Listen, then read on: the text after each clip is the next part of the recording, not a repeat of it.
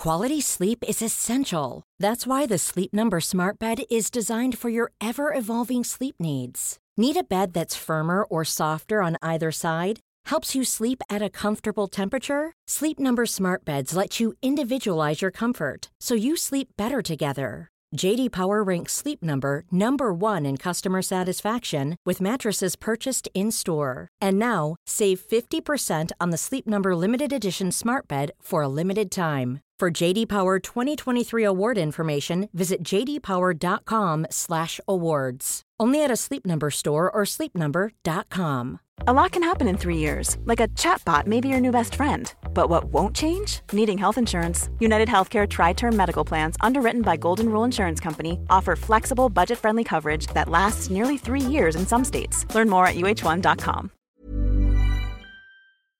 Does it have spikes on the top of it? Well, maybe best not to jump on this bad boy's bonce. Has it got a massive shield protecting the front? Well, friend, it's time to dodge past it and kick some bloody spines in. But you know what? The enemies on this list, they had different messages to convey, as their designs could be so off the wall, so utterly out there that the only thing garnered from fighting them could be usually boiled down into a single word, and that was, what? So let's take a look at them. As I'm Jules, this is WhatCulture.com, and these are 8 video game enemies that made you go, what? Number 8, Monstrosity of Sin, Dark Souls 3. We begin our whistle-stop tour of weird by stepping into the devastatingly punishing world of Dark Souls. Now, normally Dark Souls enemies are either designed to be as intimidating as possible or to be so foul that the sheer repulsion will inform you to stay away from them at all costs. However, even in this deluge of disgusting sits one enemy who is so utterly gross that it can't help but make you recoil at how odd everything is about it. I'm speaking, of course, about the Monstrosity of Sin enemy from Dark Souls 3, which to the untrained eye looks like a naked, overweight dude with a massive hand for a face. Now, the first part alone should be enough to make your skin invert, as who wants to see John Goodman all oiled up, slipping about the place in the buff? But much like the writing for the Walking Dead TV series, it's just going to get worse from here. Inside this horrific face mouth are rows and rows of slobber-covered teeth, and underneath this hulking beast there's a massive unblinking eyes. I know, right? Hot stuff. Of all the foul beasts encountered in this series, the Monstrosity of Sin haunts my deepest nightmares. Their design, their attacks, the fact that there's only 4 of them in the entire game, and the fact that the lore about them is so sparse that it's only ever going to elicit what from every corner of your mind. What is that? What are they doing? What the they drain souls even when they grab you? Ugh, stay away. Number 7, Cruel Cumber, Dragon Quest IX. Whoever said that veggies were good for your health has never, ever encountered this Dragon Quest oddity that is known as the Cruel Cumber, a wobbly-looking cucumber wielding a spear as pointy as its face is dumb, aka very. No, you didn't mishear me. There is indeed a walking, wiggling, sentient vegetable who is out for your blood. Thank you, Dragon Quest. Never, ever change. It's as if the developers wanted to try and top their almighty slime enemy in terms of off-the-wall design, and while the Cruel Cumber might never unseat that holy little blob that is Slime Jesus with the cutest of expressions and bizarre want for your blood, this plant with a poker sure does try.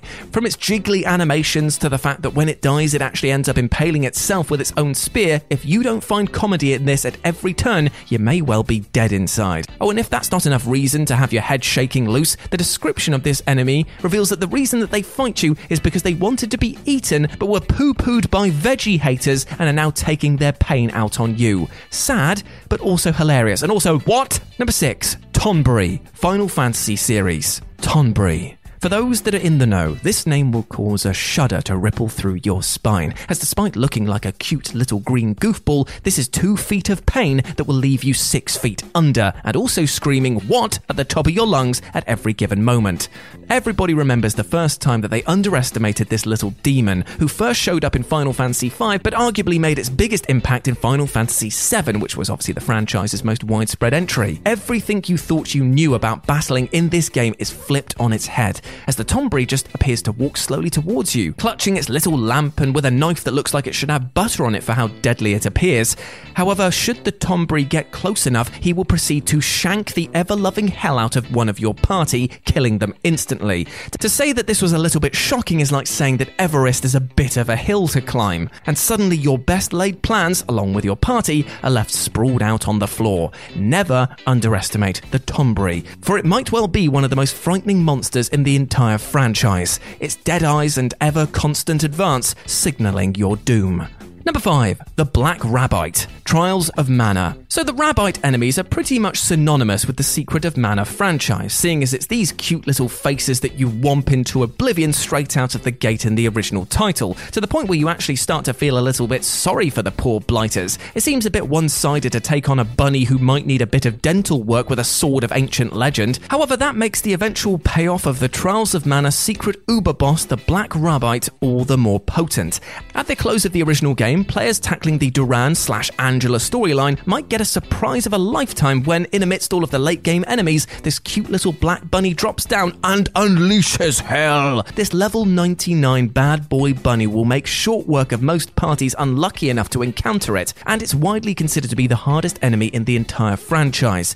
It attacks immediately with pretty much every single high-level spell in the game and can summon level 99 demons to aid it. Not that it needs any bloody help. This shock and subsequent party wipe is enough to stun players into a stupor, showing that what goes around goddamn well comes around to rabbite you in the ass.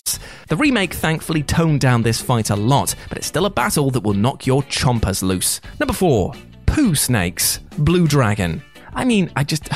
What the hell am I even looking at here? This, my friend, is likely the same response that you had upon seeing the poo snake from Blue Dragon for the first time, as its defining characteristics defy all reason. For a start, let's address the stinky snake in the room. Yes, their body does indeed look like a coiled turd. That is a thing that somebody sat down and created. But moving on from this is the fact that this dopey little dump has a mouth on its tummy for some reason. And cute little booties as well. It's like somebody used all of the leftover appendages from other monsters and fed them through a grinder. Plus, that name, come on, it never stood a chance of being taken seriously. However, it's here that the developer actually is playing a little trick on you, as while these are the weakest enemies in the game, and their appearance is utterly laughable, if you let too many of this enemy gather during a battle, you're in for a potential world of poo-related pain. For if enough poo snakes gather, they'll suddenly transform into the Jumbo Poo Snake, which can legitimately wipe out your party with its disgustingly named Aged Vomit attack. Looks like the poo is indeed on the other foot, should you let this snaky get his mates together. Number 3. Balloon, Wild Arms franchise. The Wild Arms games are criminally underrated RPG experiences unlike anything else, and their focus on firearms, wildly engaging stories, and brilliant characters are factors that should not be allowed to slip from the public consciousness. However, one image that I could probably do without is a giant floating sack of blood with a face on it that wants to turn my insides into outsides, and yet, thanks to the Arms franchise, this meat zeppelin is a reoccurring horror that players must face. Making matters worse is that, for some unknown reason, this Hindenburger-looking bastard is usually one of the first enemies that the player comes across, scarring them for the next 60 plus hours as they wonder what literal fresh hell this gassy meat sack was plucked from. The rest of the enemies in the early areas are nowhere near as wild as this enemy, and it's a rather jaw-dropping moment to encounter one for the first time. Luckily, fighting them goes about as well as a real-world balloon would actually do against sustained pistol fire, but you can never truly shake just how utterly weird this encounter was. Number 2. Belphegor, Persona series. When you're dealing with a game that makes your literal innermost nightmares and deepest psychological traits into physical manifestations, of course you're going to end up with a fair few weird and wonderful enemies, and the Persona series does not disappoint in the slightest. From phallic-looking foes to glorious manifestations of the ideal self, there are so many monsters to marvel at, but hands down one that had me on the floor in stitches, shaking my head in disbelief, has to be Belphegor, who looks like if Punch and Judy had a devil character and that this character was sitting on a giant floating toilet. That's right, this demon is taking a dump on a levitating loo, and while he did appear as a boss in Shin Megami 2, you can actually recruit this demon Prince of Porcelain to your party from Persona 4 onwards, and his depiction gets especially grimy when you see that his description in Persona 5 lists him as the Ambassador of Filth, a title, by the way, that somebody has to use on their dating profile. Please, somebody do it for me. Yet this is only the tip of the turdberg, as it turns out that Belphegor is based on a real-life piece of Christian folklore. In this, Belphegor is the chief demon of sloth, hence why he can't even be bothered to shift his buns from the toilet. Luckily, he's much more motivated in Persona 5, where he offers up some pretty useful skills, but still, weird.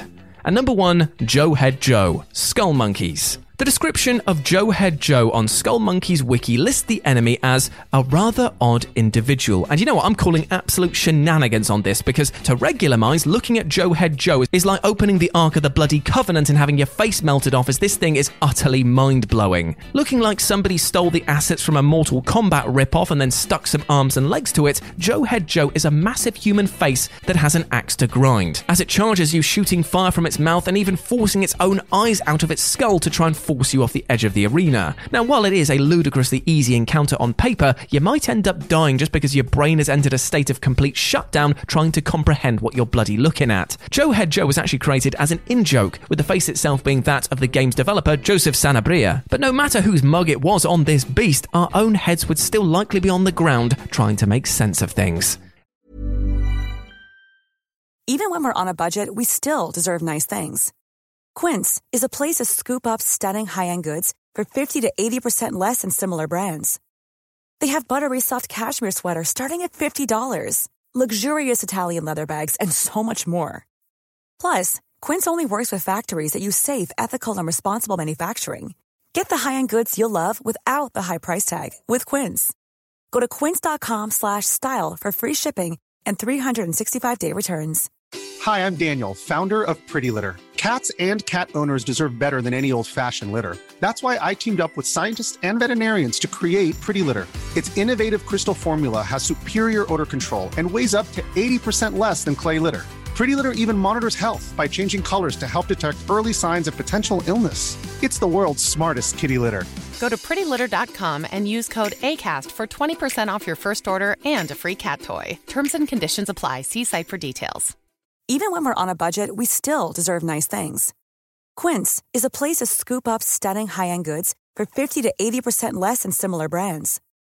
They have buttery soft cashmere sweaters starting at $50, luxurious Italian leather bags, and so much more. Plus, Quince only works with factories that use safe, ethical, and responsible manufacturing. Get the high-end goods you'll love without the high price tag with Quince. Go to quince.com/style for free shipping and 365-day returns.